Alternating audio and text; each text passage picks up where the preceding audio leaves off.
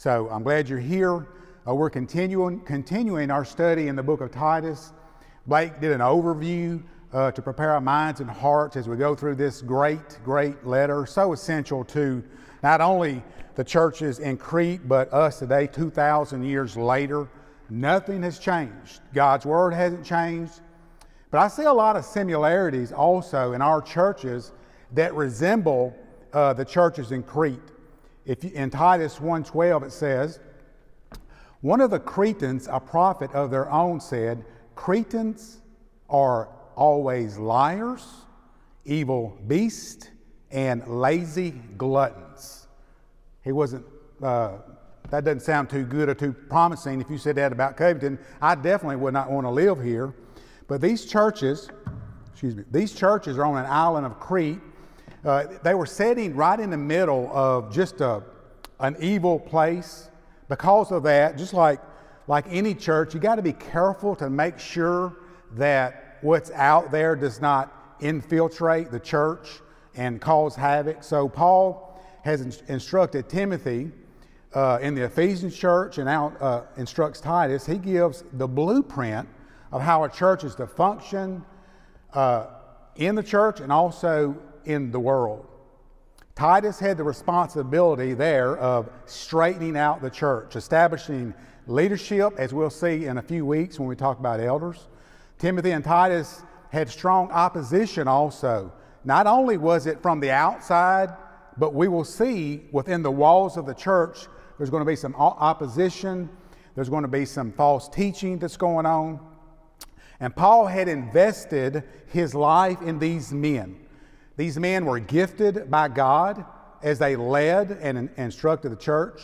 They needed this kind of letter from Paul to strengthen them, but also give some authority, some authority for the tasks that they faced. So when Titus or Timothy speaks to the congregation, think about how that would be received when they knew these very words come from Paul himself.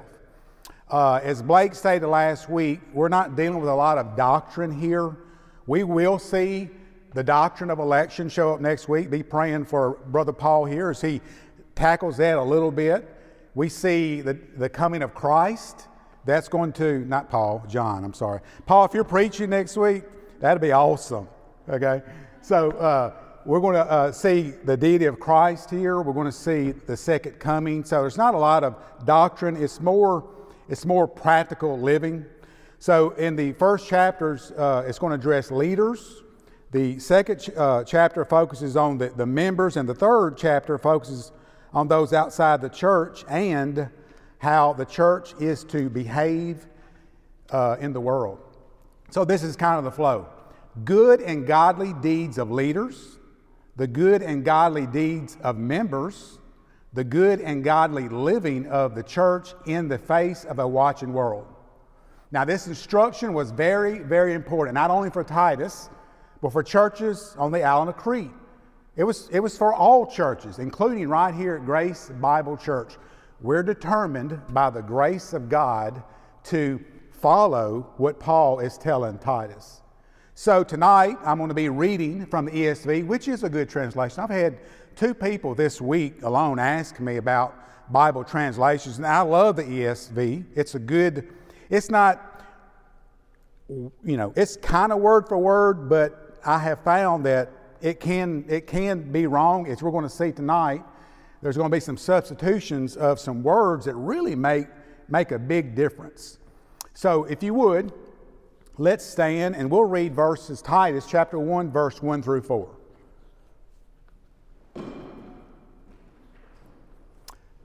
Paul, a servant of God and an apostle of Jesus Christ, for the sake of the faith of God's elect and their knowledge of the truth, which accords with godliness, in hope of eternal life, which God, who never lies, promised before the ages began, and at the proper time manifested in his word through the preaching which I have been entrusted by the command of God our Savior.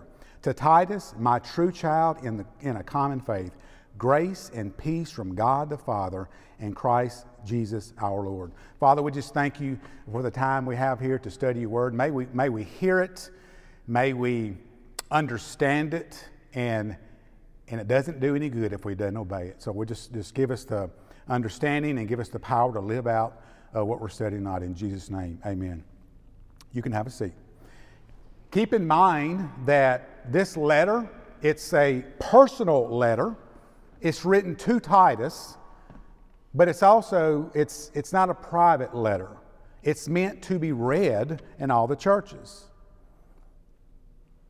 And what Paul said about himself, guess what? Titus already knew that. He spent a lot of time with Paul. Remember, he was dealing with all of the church of Corinth issues. He knew who Paul was. But it's important to write it down. This affirms what Titus already knows, and at the same time, those who hear this letter understand that it comes from one of the apostles, one who had been discipled by Christ himself. Same with Timothy, who was a young man. If you were an older man in the church, you may look at Timothy and say, son, you're a young man, you're a good preacher, but you don't know everything. But when they understood God talked to Paul, then Paul instructs Timothy and Titus. Those words must be heard. They must be obeyed. So Paul begins this letter with his name. Sounds a little odd, doesn't it? How many of you start a letter with your name? If you're going to write a letter, how many of you guys actually start a letter mentioning your name first? I don't know how long it's been since I wrote a letter. And I've sent several texts today. I sent emails. But back in the day, we just didn't have those devices. I don't know when the last time. We need to do more of that, by the way. Writing letters. There's something real personal about that. But he started with his name, which is odd, before he began to lay out kind of who he is. And I was just thinking, I did write a few letters back in the day. Cindy used to write me letters. I used to write her letters. If I'm not mistaken, there's a box somewhere, maybe, with letters. We should go home and read those tonight. But we were crazy in love back in the day. I can imagine, if I wrote Cindy a letter back in the day, because Paul, he says who he is, and then he says a couple of things about himself. So if I was writing a letter to Cindy, I would probably say Phil, a junior at CHS, a single guy with a bleached blonde mullet, one who drives a 69 model GMC with chrome wheels with 50-inch tires. I greet you, Cindy Glass, hopefully my future girlfriend. What do you think about that? But anyway, it was common. It was very common to start in that culture, in the Greek culture, to start a letter with your name first. Now, if most of mine would have ended up in a trash can if it started off with Phil. If Cindy got a letter and she saw Phil, she'd probably throw it away, but that's not how it works. Most of you know who Paul is, but let me just give you a little background. I won't spend much time here, but just a little background on Paul. He was born in Tarsus. He was a Jew from the tribe of Benjamin. He began as a Pharisee, deeply devoted to Jewish law and traditions. His strict adherence to Pharisaical, I can't say that word. Say it, somebody. Say it again. Whatever Blake said. Teachings led him to persecute early Christians before his conversion. Paul was a highly educated Jewish law and theology. He was trained under the renowned Jewish teacher, say it, Gamaliel. Say it. Somebody say his name. Say it, Blake. Gamaliel. Gamaliel, is that right? So he was trained under him. This guy was the man. He equipped him with an understanding of Scripture and Jewish customs. He also was a Roman citizen, and that granted him certain legal rights and privileges, and we know that Paul used those rights and privileges later to his advantage. Saul is who he is. Saul and Paul, same guy, by the way. He was very zealous for God and His Word. He was determined to imprison and even kill anyone who followed Christ. And since Christ had already been murdered and hung on a cross, and as far as Saul was concerned, dead, the next thing that he could do is try to stop everyone who followed that man, that heretic who claimed to be God. And even John said a couple of weeks ago when he was talking about Stephen, Saul was there when Stephen was murdered, and they laid the clothes at Saul's feet.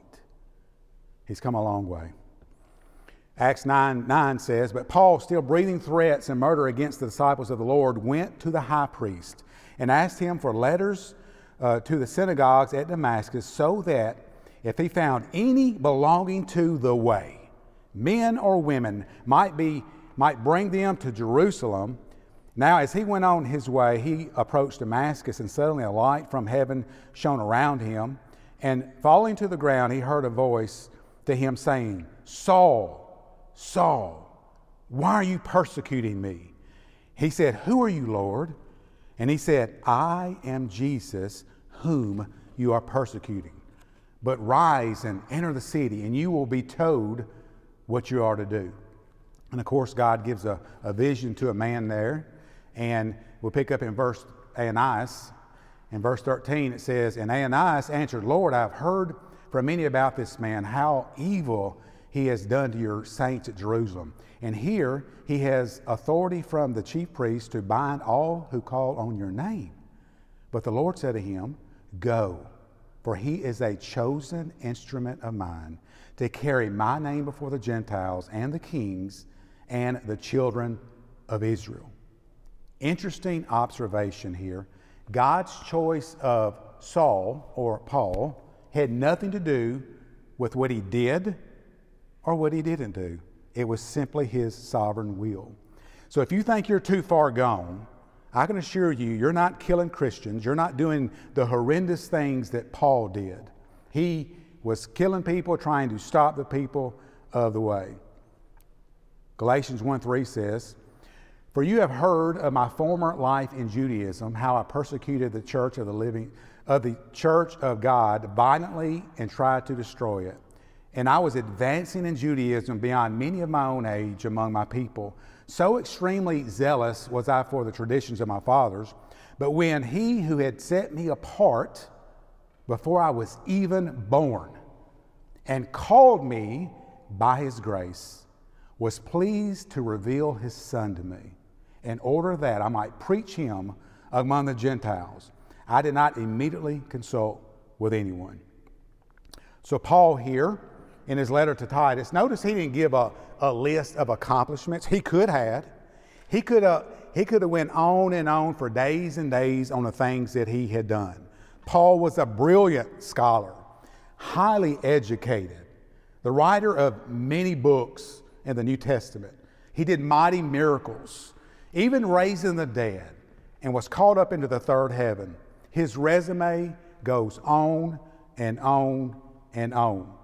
But what did Paul say? What did Paul say he was? He says, I was a servant of God. I was a servant of God. But you know what? The ESV got it wrong on this one. He got it wrong.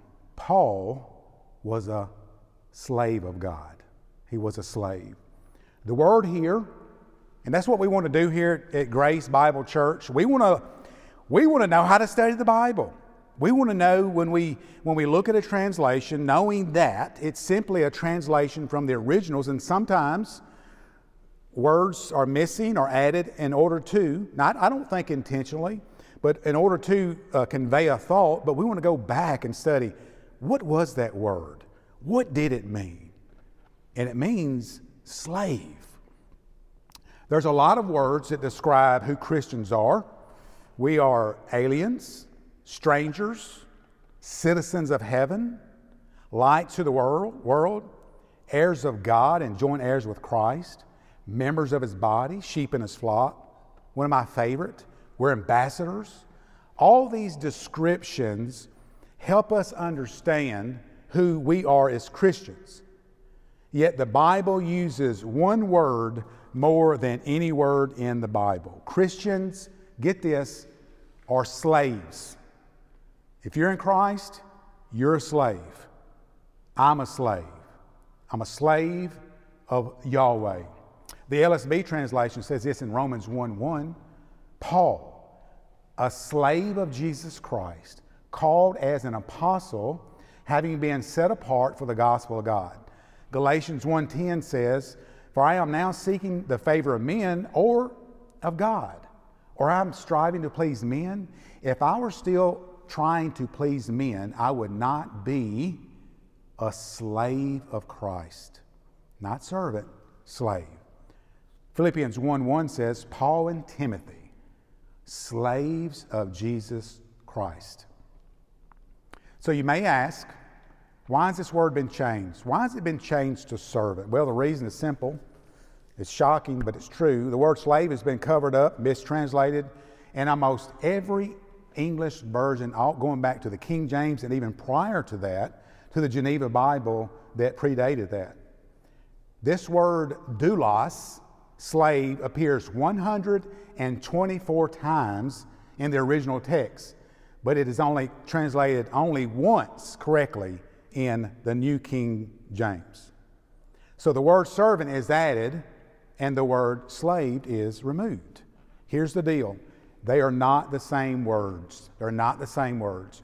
There are at least 6 words that can mean servant, and there is a distinction between servant and slave, and doulos is not one of those words.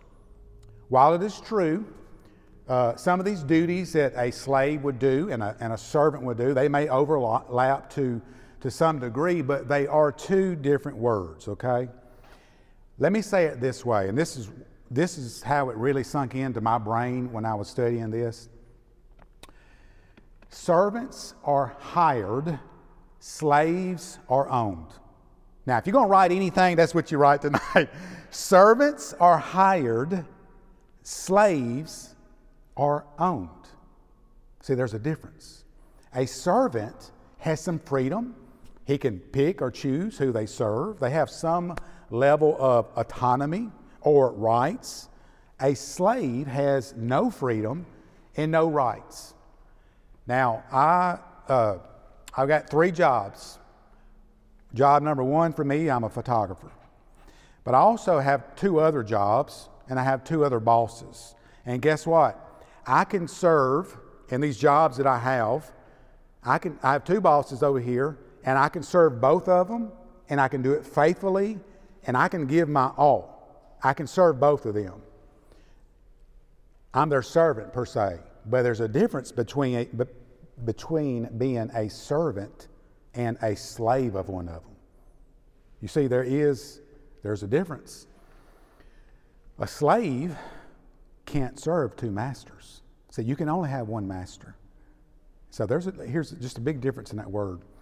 In the Roman world, slaves were considered property, to the point that in the eyes of the law, they were regarded as a thing rather than a person.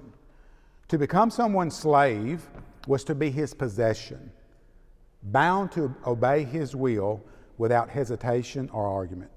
So over time, the translators changed this word from slave to servant. To be brief, it was because of the stigma, I believe, to slavery in the Western society. They wanted to avoid any association between biblical teaching and the slave trade of the British Empire, and also the American era when we had slaves. So when I think of slaves, I don't know about y'all, when I was growing up, you remember that movie Roots? Y'all remember that movie? You ever watched that movie? It was brutal. What was the guy's name? Was it Toby? I can't remember. But man, they captured these slaves. They took them in as property. They beat them. And they did whatever they wanted them to do. Sometimes they killed them. When I think of slavery, that's what hits my mind. And if you're in this society and culture, when you say slavery, guess what? That's what you think about. That's horrendous. That's horrendous. But that's far removed from what Paul was talking about when he says, I am a slave of God, right? The Bible condones that type of slavery. But apart from the beatings and the mistreatment, there are some similarities in that. There are some similarities. When Paul said he was a slave, I can assure you that the people he was writing to, they knew exactly what he was talking about. Again, they were in the Roman culture. Slavery was a part of life, so much so that nobody ever really questioned it. Slaves in Rome were made up of all ages. You could be young, you could be old, you could be a boy, you could be a girl, different ethnic groups. It was big. As a matter of fact, it was about 1/5 of the Rome's empire or population were slaves. So back in the era, back when this was written, probably about 12 million slaves at the time this was written. It was a major part of the economy. Initially, how Rome got slaves was by military. They would go into battle, they would win, and then they would capture. That's how the initial slavery began in Rome. But while they're there, what do? They reproduce. Most slaves in Rome were slaves by birth. They were farmers, they worked in the cities, they were teachers, they were cooks, they were doctors. And if you observed the crowd, sometimes you couldn't tell a Roman citizen from a slave. But here's the deal. There was a difference. At the end of the day, a slave was owned by another.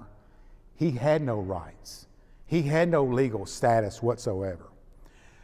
Hear me out. Paul, a slave of God. I hope you can see what Paul was saying now. A slave of God. But this isn't the first time Paul was a slave. In reality, he was a slave just like you and me. Romans 6, beginning with 17, it says, "But thanks be to God that though you were slaves of sin, you obeyed from the heart that pattern of teaching to which you were given over. And having been freed from sin, you became slaves of righteousness. I am speaking in human terms because of the weakness of your flesh.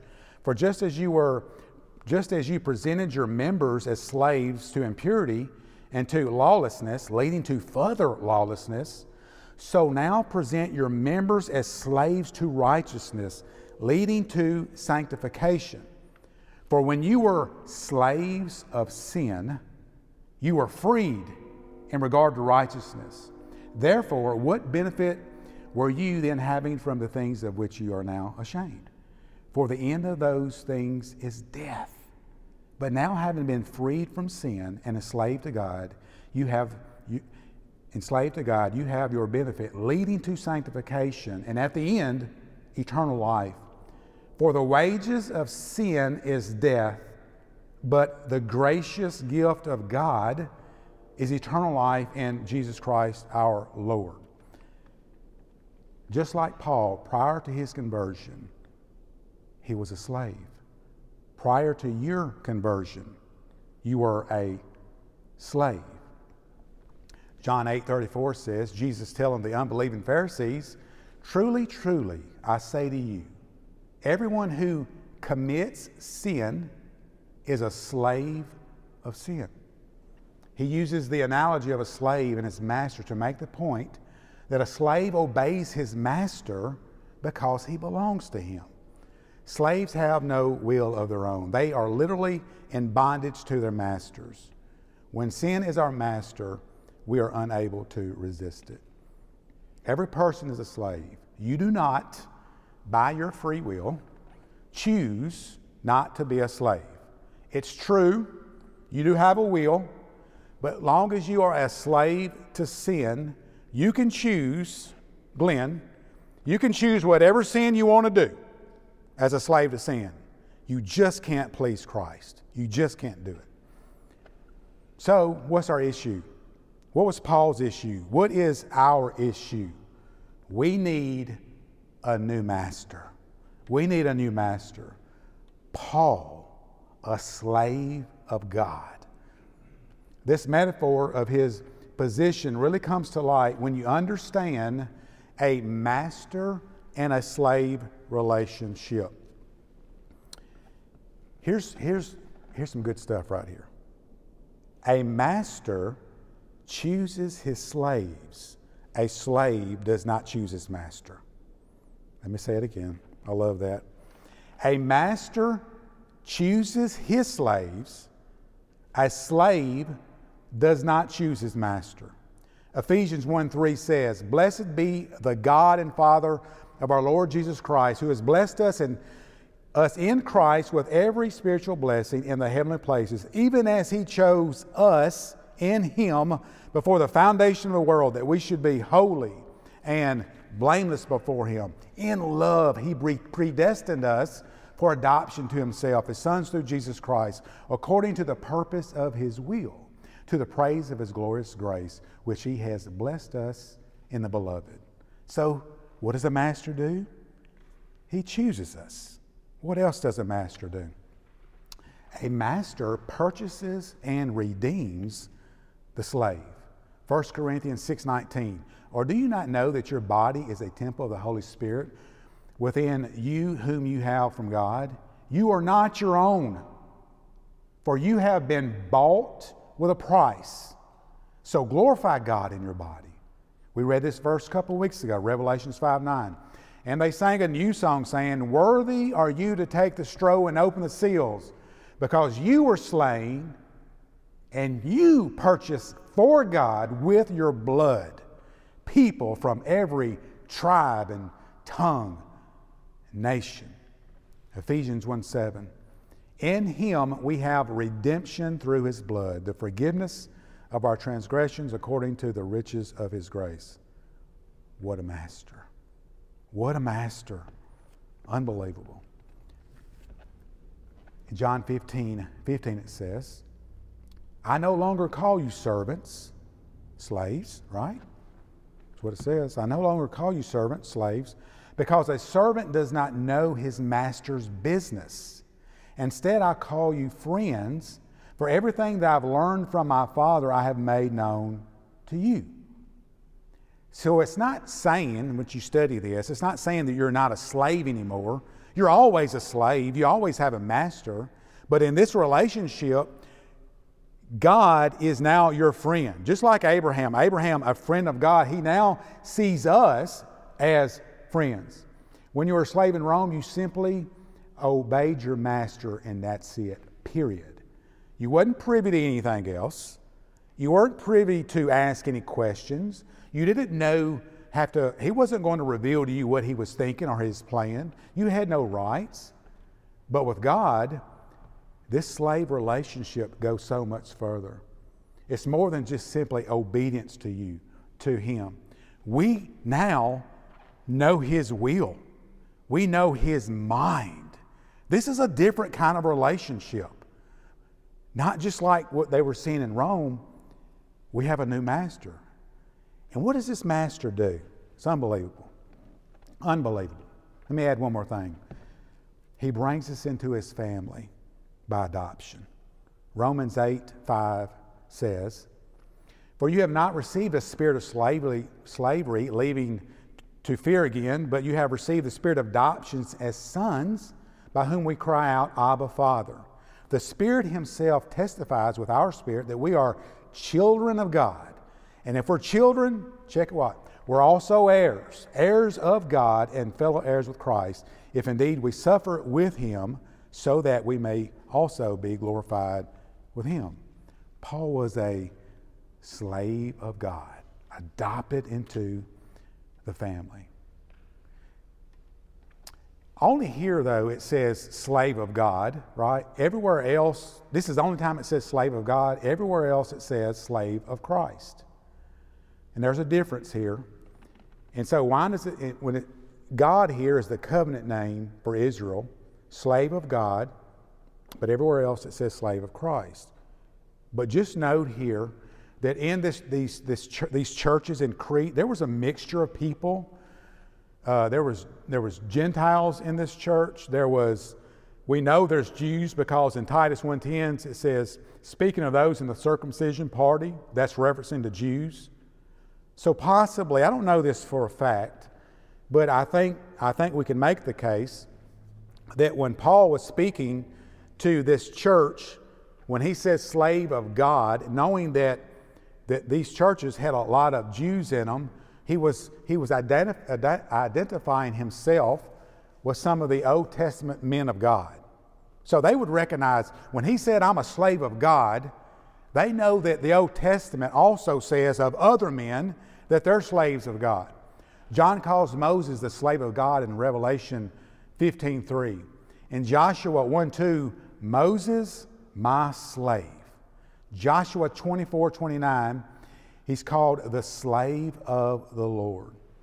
So it's possible that Paul was affirming his authority as a slave of Yahweh, the covenant name of the God of Israel. Paul also identifies himself in this introduction as an apostle of Jesus Christ. An apostle of Jesus Christ. He's a slave, and he has a message, and that message comes from Christ. The word apostle simply means, just don't make something that's not, it simply means a messenger. Apostle is a messenger. It could really be anybody. You know, if I sent Johnny here to go tell Susie something, well, Johnny was my apostle. It wasn't an issue of status. It could be the lowliest of persons. They just had a task of delivering a message. The authority of the message, therefore, didn't come from the messenger, but from the sender. In a sense, Christians, all Christians are apostles. Let me make sure we understand that. With a little a, we're all sent out. We all have a message. We all are to go out to the nations and disciple the nations. In that sense, yes, we are, little a apostles. But to be an apostle with a capital A, that office is no longer available. So if you guys were going to put an application to be an apostle, those jobs are already filled up. So none of those are available. Contrary to what they're saying on TV, we can send in $600 and you can be an apostle. They'll send you an official letter, and if you add another $200, they'll add your wife. So it's over. There's no more big A apostles. Why? Because those apostles had to be chosen and called by Jesus himself. They had to witness the resurrected Jesus. And the Bible says Paul is the last one to see Christ. They were also given power and authority to do miracles and wonders. Listen to this statement right here. One of the classic Christian paradoxes is that freedom, I sent this to y'all this week, I don't know if you remember this. Freedom leads to slavery, and slavery leads to freedom. Freedom leads what? Freedom from sin, okay? Freedom leads to slavery, and slavery leads to freedom. As soon as people are set free through Christ from slavery to sin, they enter a new permanent slavery to Christ. Indeed, one slavery is terminated precisely in order to allow the other slavery to begin. So prior to Christ, while you were a slave to sin, everything you did prior to Christ, all the good works that you thought were good, you know what they were? They were sin. They were done in the flesh. They're not written down for you. When you died, you go to heaven and you say, look, I helped Aunt Lulu across the street. She's 97 years old. Doesn't that show up somewhere in the books of good works I've done? Sin. It's all sin in the flesh. It's only counted. That's a filthy rag. Everything you do in the flesh as a slave to sin is a filthy rag. Means nothing. It's actually sin. But when you're saved, you actually at this point now can do good works. We're created to do good works. We're going to see that in Titus. That's what it's all about. Right teaching leads to godly living, good works. And if our lips are not matching up with our life, then we need to shut it down. We need to shut it down. Galatians 2:20, about to close. I have been crucified with Christ. It is no longer I live, but Christ who lives in me. And the life I now live in the flesh, I live by faith in the Son of God, who loved me and gave himself for me. So question tonight, who is your master? Who is your master? We all have one. We all have a master. Are you devoted to God? Are you in complete submission to him? Ask yourself the question. Are you devoted to God, and are you completely submitted to him? Are you totally dependent on him? Is your life a life of obedience to Him? Let me tell you something. When you really know and know for a fact that you've been set free from slavery to sin, I can assure you that person delights and enjoys the one that has set him free. Because when the Son sets you free, you are free indeed. And don't let this be the case. Don't let this be the case. Matthew 7:21. Not everyone who says to me, Lord, Lord, Master, Sovereign God, Lord, Lord. Not everyone who says this will enter the kingdom of heaven, but the one who does the will of my Father who is in heaven will enter. So slaves delight in their master's law. And that law, it's not burdensome. So if you don't know Christ tonight, let me tell you something. You're a slave. You're a slave of sin. Well, what needs to happen? Well, you need to be redeemed. You need to trust Christ. Trust what He did. Because everything you do amounts to zero apart from Christ. Righteousness and perfection is required to go to heaven. To go to heaven, you have to be perfect. Absolutely no sin. And everybody in this room is going to fall short of that. Everybody. And the only way to be righteous is put your trust and faith in the one who did come, born of a virgin, lived this life perfectly, obeyed the Father perfectly, and because of that, He was righteous. And they took Him to a cross, they nailed Him on the tree. And what Christ did for Phil is God put sin on Him, and then God imputed His righteousness to me. And therefore, I'm righteous. It had nothing to do with me. I received it by faith. But the evidence you do that is you trust Him, you deny yourself, you take up your cross, and you follow Christ. Now, let me set John up for next week. I'll read it one more time. Paul, a slave of God and an apostle of Jesus Christ. Why? Why? Why was he a slave? Why was he an apostle of Jesus Christ? For the faith of God's elect and the full knowledge of the truth which is according to godliness, in hope of eternal life, which God, who cannot lie, promised it from all eternity, but at the proper time, manifested in His word in preaching, with which I was entrusted according to the commandment of our God and Savior. So now, you kind of know where Paul's at when he says, I'm a slave. He was solely devoted to God. Everything he did was for Christ.